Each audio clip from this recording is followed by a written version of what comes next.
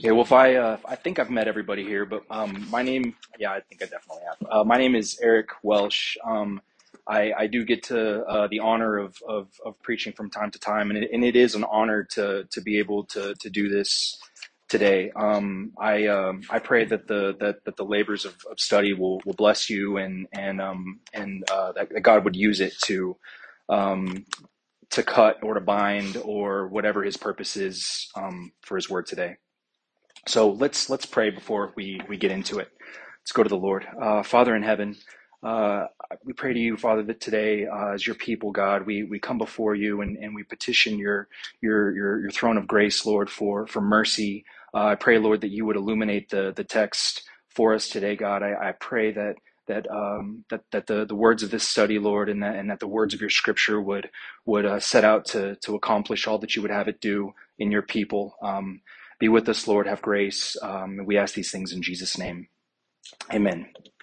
So the message today is over a story that should be very familiar to most people. It's the story of David and Bathsheba.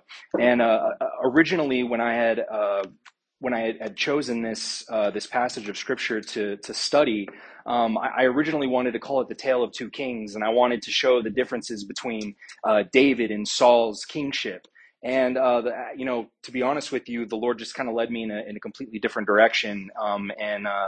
I decided to title the sermon "Great is Thy Faithfulness" because it's just so much theologically here, and this was more prevalent. So our chapter that we're going to be looking at is going to be 2 Samuel chapter 12. 2 Samuel chapter 12.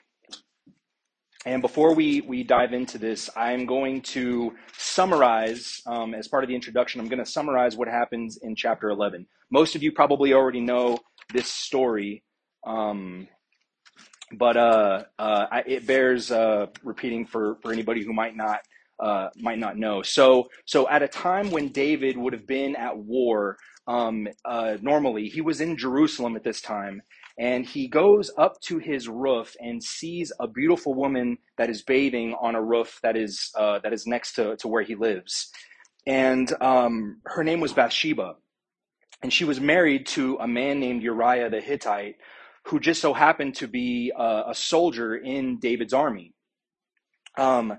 David used his servants to go out and find information out about her. He finds out that this is the wife of Uriah, and he actually sends his servants out to bring her to him, where he commits adultery with her.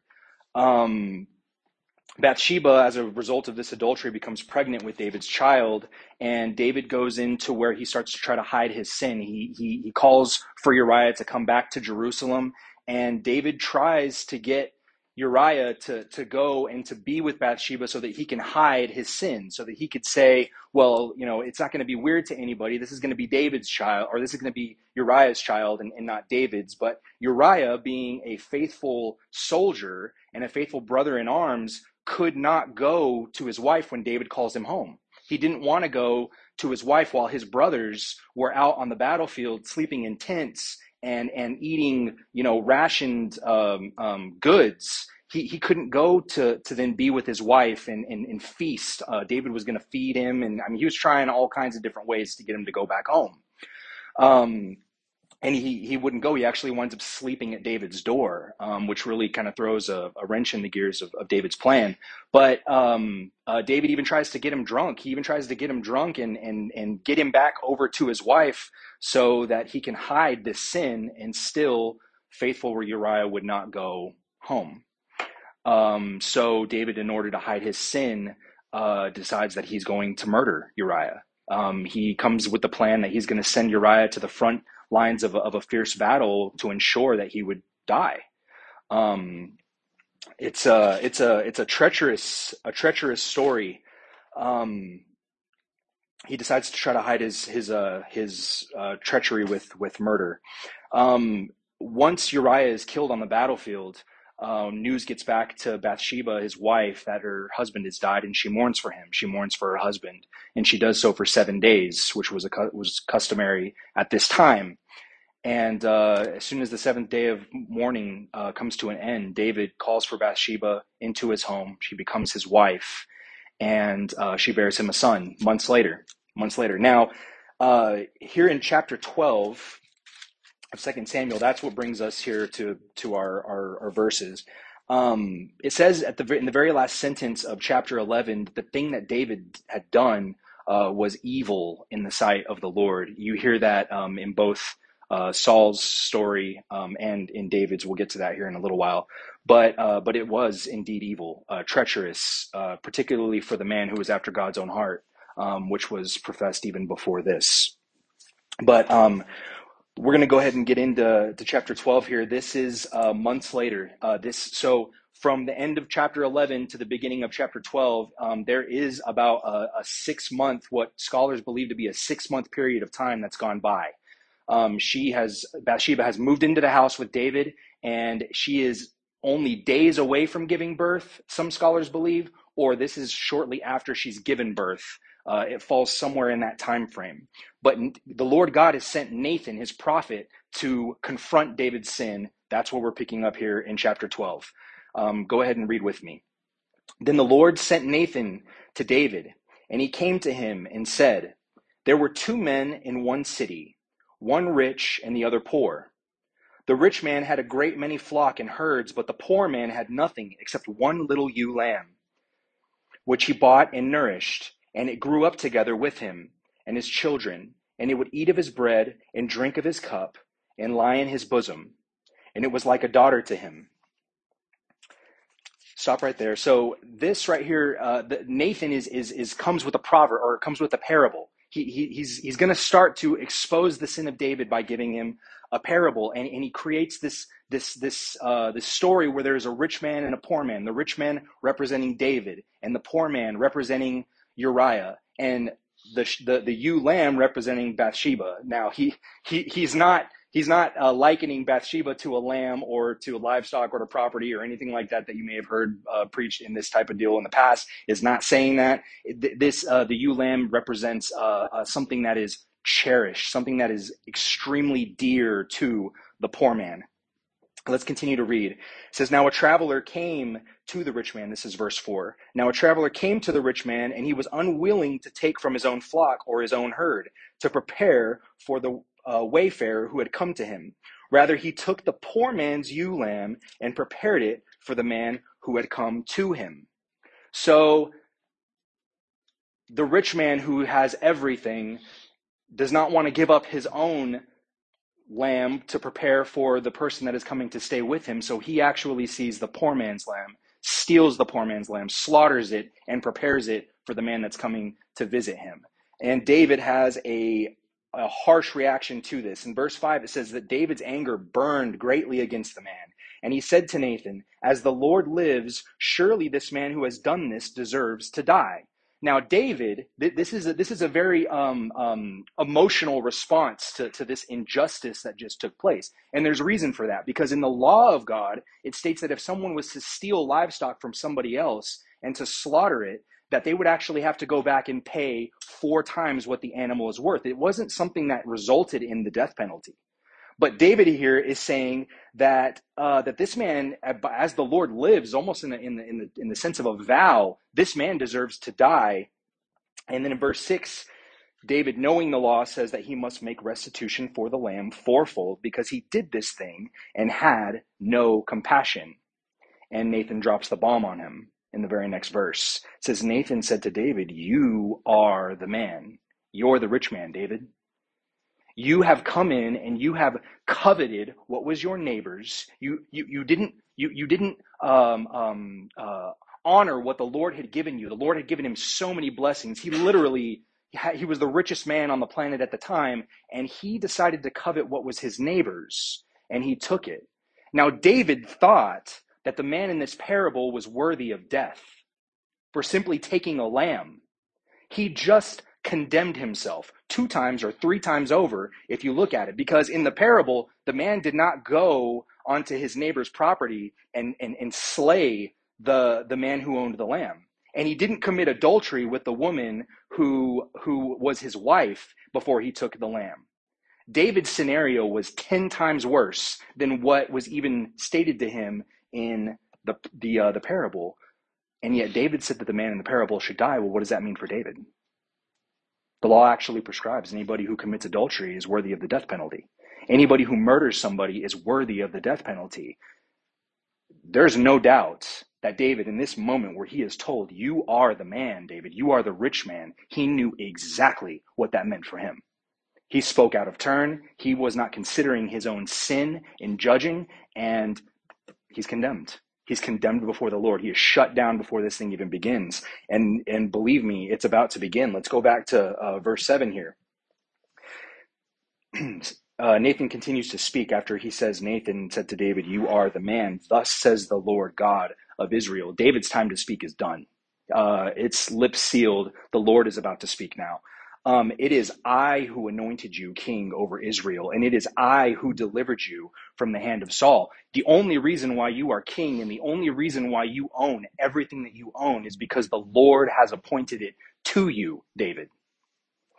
Verse 8, I gave you your master's house and your master's wives in your care, and I gave you the house of Israel and Judah. And if that had been too little or not enough, I would have added to you many more things like these. We can go back through the Psalms, brothers and sisters. We can go back through the Psalms and we can look at all of the things that David says about Lord's goodness to him and the Lord's kindness to him, and all the times that the Lord has delivered him from his enemies. That's what he's talking about up here in verse 7. I delivered you from the hand of Saul. He ran from Saul for years, right? God had taken care of David. God had appointed David as king after Saul had failed. Right? Everything that David has was because of the Lord, and the Lord is reminding David where your only reason why you're at where you're at is because of me. Verse 9. So then why have you despised the word of the Lord by doing evil in his sight? That's breaking the Lord's commandment. That's what that means. You have struck down Uriah the Hittite with the sword. You have taken his wife to be your wife, and have killed him with the sword of the sons of Ammon. And all that means is that he had sent Uriah to be killed by the Ammonites. That's who the Israelites were at war with at the time. Now, I want us to stop there, and I want us to consider a couple things before the Lord gets into judgment, and into proclaiming his judgment over David. David, like I said before, was a man that was after God's own heart. David was the one who coined the term, or penned the psalm that said that he meditated on the law of the Lord day and night, right? And that he loved the law of the Lord. But yet we have him in this scenario in which he has just committed murder, or he committed adultery and he has committed murder, and all of the lying that goes with it to cover up that sin. Something's not gelling here, right? Like this isn't consistent with the words that David speaks in his Psalms, but yet here we are. Here we are. David has sinned, and David has sinned greatly. His mouth is sealed right now, and the Lord is about to judge his sin. And the Lord does deal harshly with sin. We know this. We've seen this throughout many of the things that have been preached, even from this pulpit. But I'd like to look at verse 11. It says, "Thus says the Lord, behold, I will raise up evil against you from your own household, and I will even take your wives before your eyes and give them to your companion, and he shall lie with your wives in broad daylight." It's too much to go into today, but I would urge you guys, maybe for your own study, to read out the rest of 2 Samuel, and you'll see exactly what is talking about. David had 4 children that all went to the grave before he died. David had a daughter who was raped, and this all happened within the household of David. Everything that God is telling David here is actually what happened, and that is the judgment that for the sin that David had committed. Verse 12, "Indeed, you did it secretly, but I will do this thing before all Israel and under the sun." And then this is kind of where it makes a little bit of a turn here. "Then David said to Nathan, I have sinned against the Lord." Make no mistake, this is all David could muster. There was not much left for David to say other than "I have sinned against the Lord." This is almost like the rock bottom moment in this passage. um, there's nothing else left to do but just to confess. Notice he didn't try to make any excuses. If you go back into 1 Samuel, where Saul is being addressed by Samuel, who is the prophet, there's all kinds of excuses. No, I did what the Lord said to do. The Lord had told him to go in and to wipe out the Amalekites completely, to take Agag the king and to kill him, and to kill every man, woman, and child, and every piece of livestock. He wanted the Amalekites wiped off the face of the earth, and Saul didn't do that. And when he comes back and Samuel confronts his sin, much like Nathan is confronting the sin of David now, he goes and says, why did you despise the word of the Lord? You have done what is evil in the Lord's sight. And Saul gives excuses. Well, no, we kept the best lambs and the best cattle and the best everything to make sacrifices to the Lord our God. Keep in mind that he did all of this after he built a monument to himself as they're coming back to Jerusalem. He committed idolatry. He despised the word of the Lord, right? But the difference between David and Saul was that David confessed his sin. Saul didn't. As we look a little bit further, Nathan had said to David, here a little bit further in verse 13, but the Lord has also taken away your sin. You shall not die. Well, that's against the law, if you think about it. He committed adultery. He murdered. That's actually against the law of God. To let him live is to transgress the law of God, at least on its face. It seems that way, right? He committed adultery. He committed murder. Whoever does that should die. We're going to get back to that. That's going to be the point of all of this. But in verse 14, it says, however, because by this deed you have given occasion of the enemies of the Lord to blaspheme, the child that is born to you shall surely die. So Nathan went to his house. In verse 14, we get the very beginning phase of the judgment of God on David, where he is going to take the son that is born to him from the relationship that he had with Bathsheba. And that happens. That happens actually on the seventh day. On the seventh day after the baby's born, it's customary in Jewish times that on the eighth day is whenever you would circumcise the child and give them their name. They would remain nameless until the eighth day. This child was taken on the seventh. The reason why the child in the chapter after, or in the passage afterwards, and like I said, it's too much to get into. There's so much, but there was a reason why the child remains nameless, because the child never received a name. It was taken by God, and I realize that can sometimes seem harsh, particularly to non-believers, or particularly people that don't understand how God never changes. Sometimes people look at the Old Testament and they see a God that is prepared to take a child, but it's because they don't understand the nature of God's holiness, right?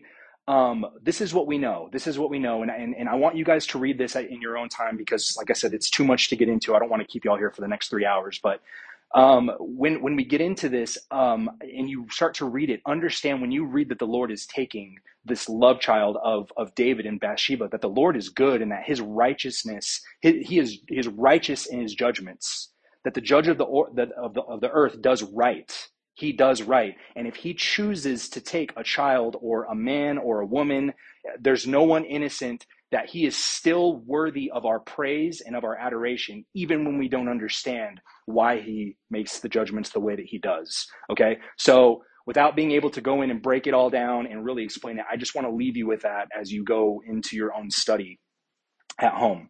I want to get back here to what he says in 13, when he tells him that the Lord has taken away his sin and he shall not die. Well, how could the Lord, and why would the Lord forgive him his sin?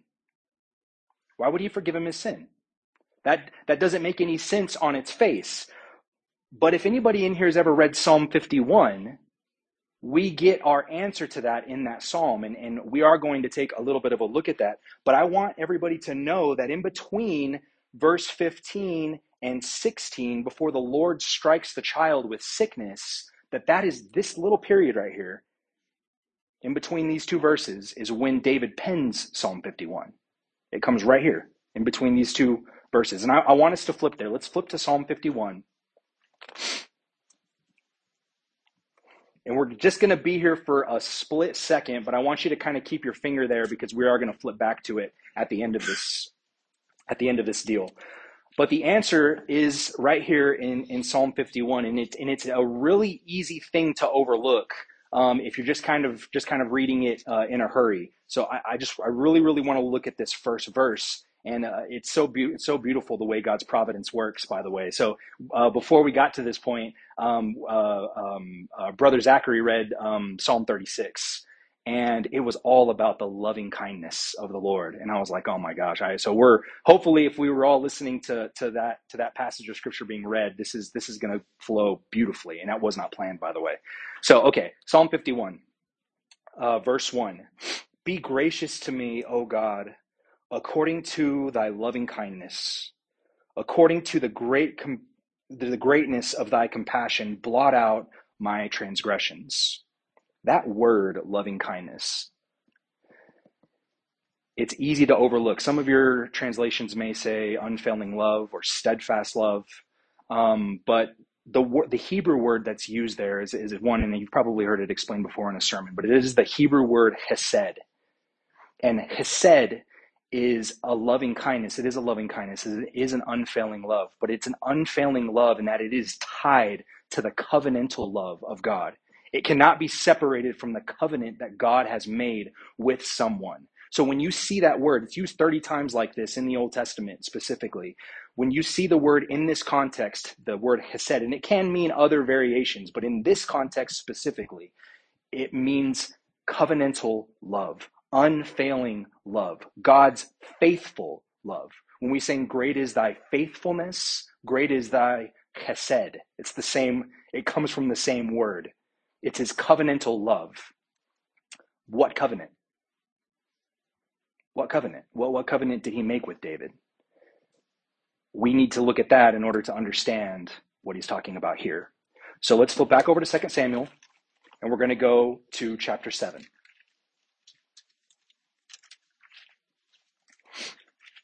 Chapter 7.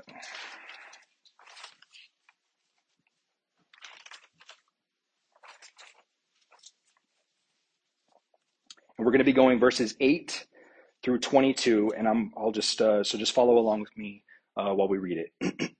2 Samuel 7, verse 8. Now therefore,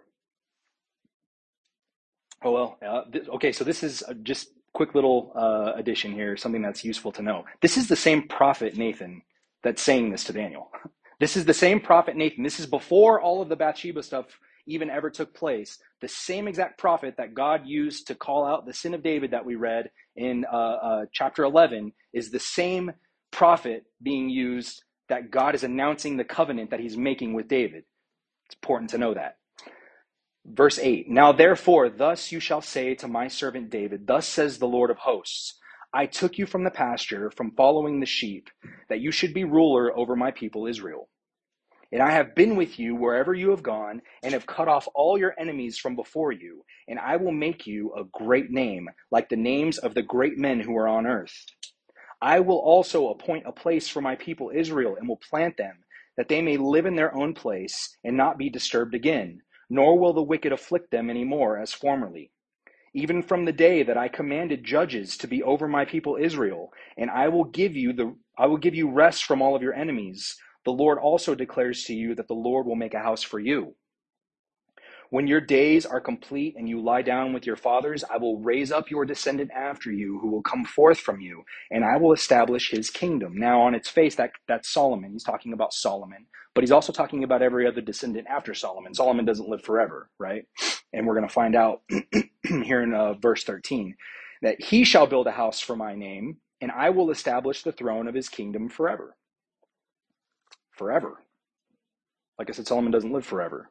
We'll go to verse 14. I will be a father to him, and he will be a son to me. And when he commits iniquity, I will correct him with the rod of men and the strokes of the Son of Men. This is from David on. This is all of the descendants that would come from David, starting with David. Okay? If we look at that, let's look at that, and let's go back. I mean, we don't have to go back, but I just want to remember what I said earlier from when we were reading about David's sin being confronted, that when he commits iniquity, I will correct them with the rod of men and the strokes of the Son of Men. The Lord God says that there's going to be evil that comes in into his own house, right? The Lord is punishing David for his sin. But in verse 15, but my hesed, my loving kindness shall not depart from him, as I took it away from Saul, whom I removed from before you, and your house and your kingdom shall endure before me forever. Your throne shall be established forever. Now, when we interpret that in light of the New Testament, knowing who Jesus Christ is, we know that Jesus Christ is the descendant of David, right? Every descendant prior to Christ, their iniquity was forgiven them. The loving kindness of God never departed from the family of David, from the line of David, never departed from him. And then we get Christ, who sits on David's throne forever, right? So, how does David respond to this? The Lord God says that he's going to do all of these things. This is not, his covenant with David is not a conditional one. It's not a covenant that he makes with David in that if you do this, this, this, and this, my loving kindness will never depart from your house. It actually says that when you do this, this, and this, my loving kindness, my hesed will not depart from you. This is a promise being made to David from God. This is a one-sided covenant that David is just a participant in, right? He just is king that God appointed him to be. You see how this works? Now, I want to look and see how David actually winds up responding to this. Let's move down to verse 25. David says some beautiful things in this prayer, but like I said, for the sake of time, I'm having to get to the meat and potatoes of this. 25 says, "Now therefore, O Lord God," this is David speaking. "Now therefore, O Lord God, the word that thou hast spoken concerning thy servant and his house, confirm it forever, and do as thou hast spoken, that thy name may be magnified forever by saying, the Lord of hosts is God over Israel. And may the house of thy servant David be established before thee. For thou, O Lord of hosts, the God of Israel, has made a revelation to thy servant, saying, I will build you a house. Therefore thy servant has found courage to pray this prayer to thee. And now, O Lord God, thou art God, and thy words are truth, and thou hast promised this good thing to thy servant. Now therefore may it please thee to bless the house of thy servant, that it may continue forever before thee. For thou, O Lord God, hast spoken, and with thy blessing may the house of thy servant be blessed forever." I'm going to make this real simple. What that is saying is that David believed God. He believed God. When God said, I'm going to do this for you, and I will establish your throne forever, David believed God. In the exact same way that Abraham believed God. When he said, I am going to make a nation out of you, your descendants are going to be as numerous as the sand and as numerous as the stars that are in the heavens. I'm going to do this for you. I'm going to provide, not only am I going to do that, I'm going to provide you a son. And they were all in their old age. That's a miracle all in itself, isn't it? That he's going to provide them a son. And not only that, but when that son is born, when Isaac is born, and he marches him up the hill to sacrifice Isaac, he even believed that God would provide the sacrifice. And it was credited to him as what? Paul tells us this in Romans. It was credited to him as righteousness. Let's go back to the original question. How could God, and why would God forgive David? Because David believed God, and it was credited to him as righteousness. Let's look at this, how this plays out. Abraham believed God, and it was credited to him as righteousness. This was before the whole entire journey and everything else, right? The promise was made. What did Abraham do? He got impatient, and he had a child that with a concubine that was not his wife. That's a sin before Almighty God.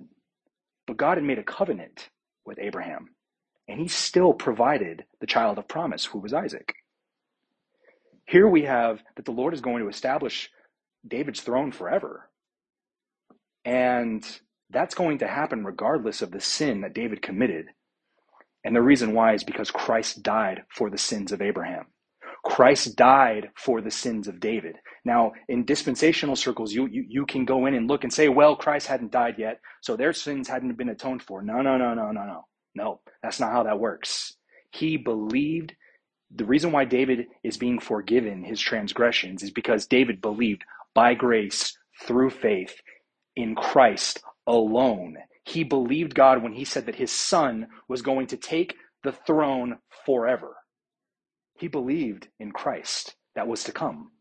We believe in the Christ that has come. It all meets at this perfect position in the middle of eternity where Christ dies for the sins of his people.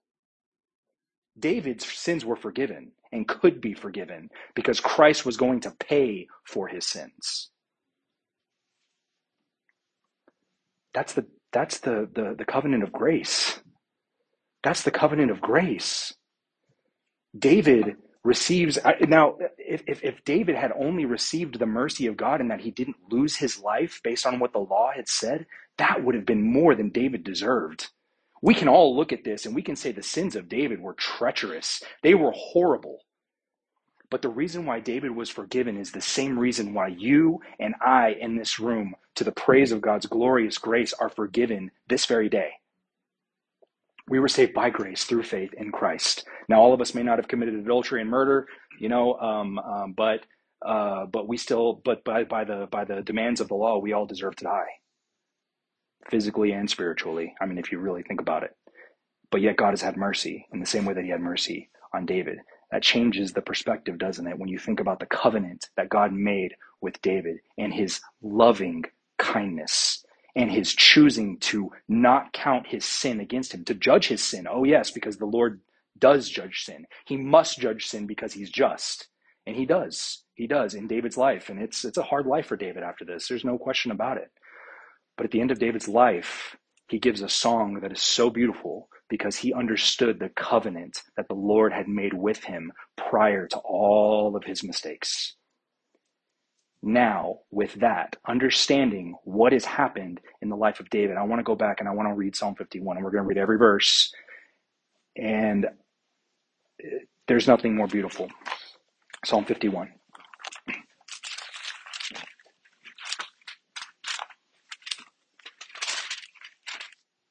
Before we get into this, just something really, really fast, and I've alluded to it before, and I'm just a little personal for a second. So when the Lord saved me years ago, he saved me at a drug and alcohol rehab, and I believe I can't pinpoint exactly when it was that the Lord saved me, but I read this psalm. This is the psalm that I read when I believe that the Lord saved me. There is something about the state of the person who is keenly aware of his sin and who has at least some measure of understanding. Now, David has much more understanding than I had when I felt this way, like when my heart was brought to this place of repentance before a holy God. But you can see that here. I want everybody to listen to these words, and maybe you've read it before, but in light of everything that we've talked about up until this point, I really, really want you to hear the words of David, okay? Okay. Psalm 51, verse 1. Be gracious to me, O God, according to thy loving kindness and according to the greatness of your compassion, blot out my transgressions. Wash me thoroughly from my iniquity and cleanse me from my sin. For I know that my transgressions and my sin is ever before me. Against thee and thee only I have sinned and done what is evil in your sight, that you are justified when you speak and are blameless when you judge. Behold, that I was brought forth in iniquity, and in my sin my mother conceived me. Behold, you desire truth in the innermost being, and in the hidden part you will make me know wisdom. Purify me with hyssop, and I will be clean. Wash me, and I will be whiter than snow. Make me to hear joy and gladness. Hold on just a second.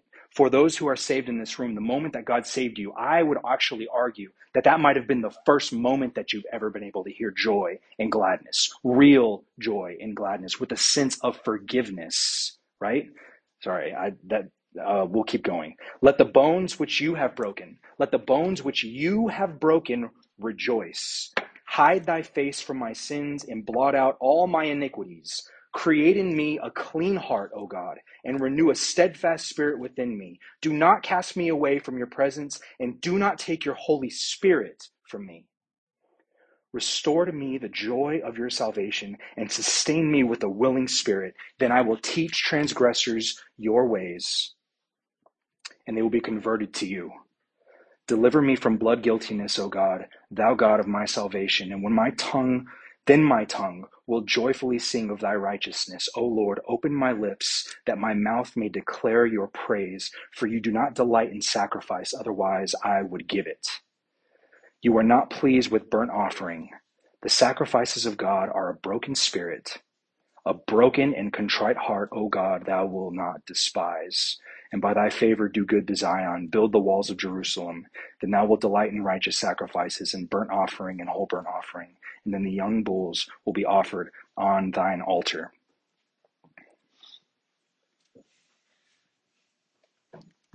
That's the heart of someone who understands the holiness of God. That is someone who understands the sinfulness of his sin. This is somebody who was not an unbeliever that came into being a believer. This is somebody who knew the goodness of God. This is somebody who had received the forgiveness of God even before this. But when he goes to the Lord, he confesses his sin. And what does 1 John 1:9 say? That we confess our sins, when we confess our sins to the Lord, that he is faithful and just to forgive us. He's faithful and just to forgive us. What kind of faithful? Covenantally faithful. It's not, Lord, I have done this sin. I've committed this sin so many times, and I've talked to my brothers here, and it's so crazy. It's why it's important that us Christians get together and we talk about these things of the Lord, because we can get into this mindset of thinking, man, I struggle with this sin in my life, and I commit this same sin over and over and over again, and I always go into my prayer closet or to wherever it is you pray, and I get on my knees and I ask Lord for forgiveness over and over and over again, and he's just going to get sick of me. He's going to get sick of the fact that I do this or I do that because I've confessed it so many times and he keeps on forgiving me. Yes, he does keep on forgiving you. And he will keep on forgiving you. If he forgave David of adultery and murder, what makes you think that he can't forgive you of your thoughts that just pop into your head from time to time about various things? What if you get angry? You don't think God can forgive you for your anger? It's because of his loving kindness that he forgives you, not because of your willingness to obey him, not because of anything that you do, but because of the covenant that he made with his son before all of this even began. And he is faithful. He's faithful to carry that through, and he will forgive you for your sin. Therefore, since his kindness is so great, since his forgiveness is so plentiful, since his mercies are literally new every single day, repent. Repent. And I am saying this to myself as much as I'm saying it to all of you. Repent. In dust and ashes if you must, but repent, turn away, because our Lord is faithful and just to forgive us covenantally. Praise God for that. Praise God for that. Let's pray. Father in heaven, great is your faithfulness. And it is by your hand, Lord, that you have provided all that we need to live a righteous life, to be righteous in your sight, O Lord. You are worthy of our worship and you are worthy of our praise. Who is man that you would be mindful of him? Who are we, God, that you would send your son to die for us, God? Please renew our hearts, cut us, bind us up, break us, whatever it is that you must do, Lord. Sanctify us, that we would be more like Christ, God, that we would see your forgiveness not as just something that you just do arbitrarily, God, but that our sin has actually been paid for. cause us to see these things, Lord, and by your Spirit, cause us to lead an even more righteous life than what we have, God, but understanding that our righteousness only comes from you and the covenant that you have made and the sacrifice that you have provided on our behalf, God. Thank you. We thank you, Lord, as your people, and we worship you, Lord. Accept it. Accept it, Father. We ask these things in Jesus' name. Amen.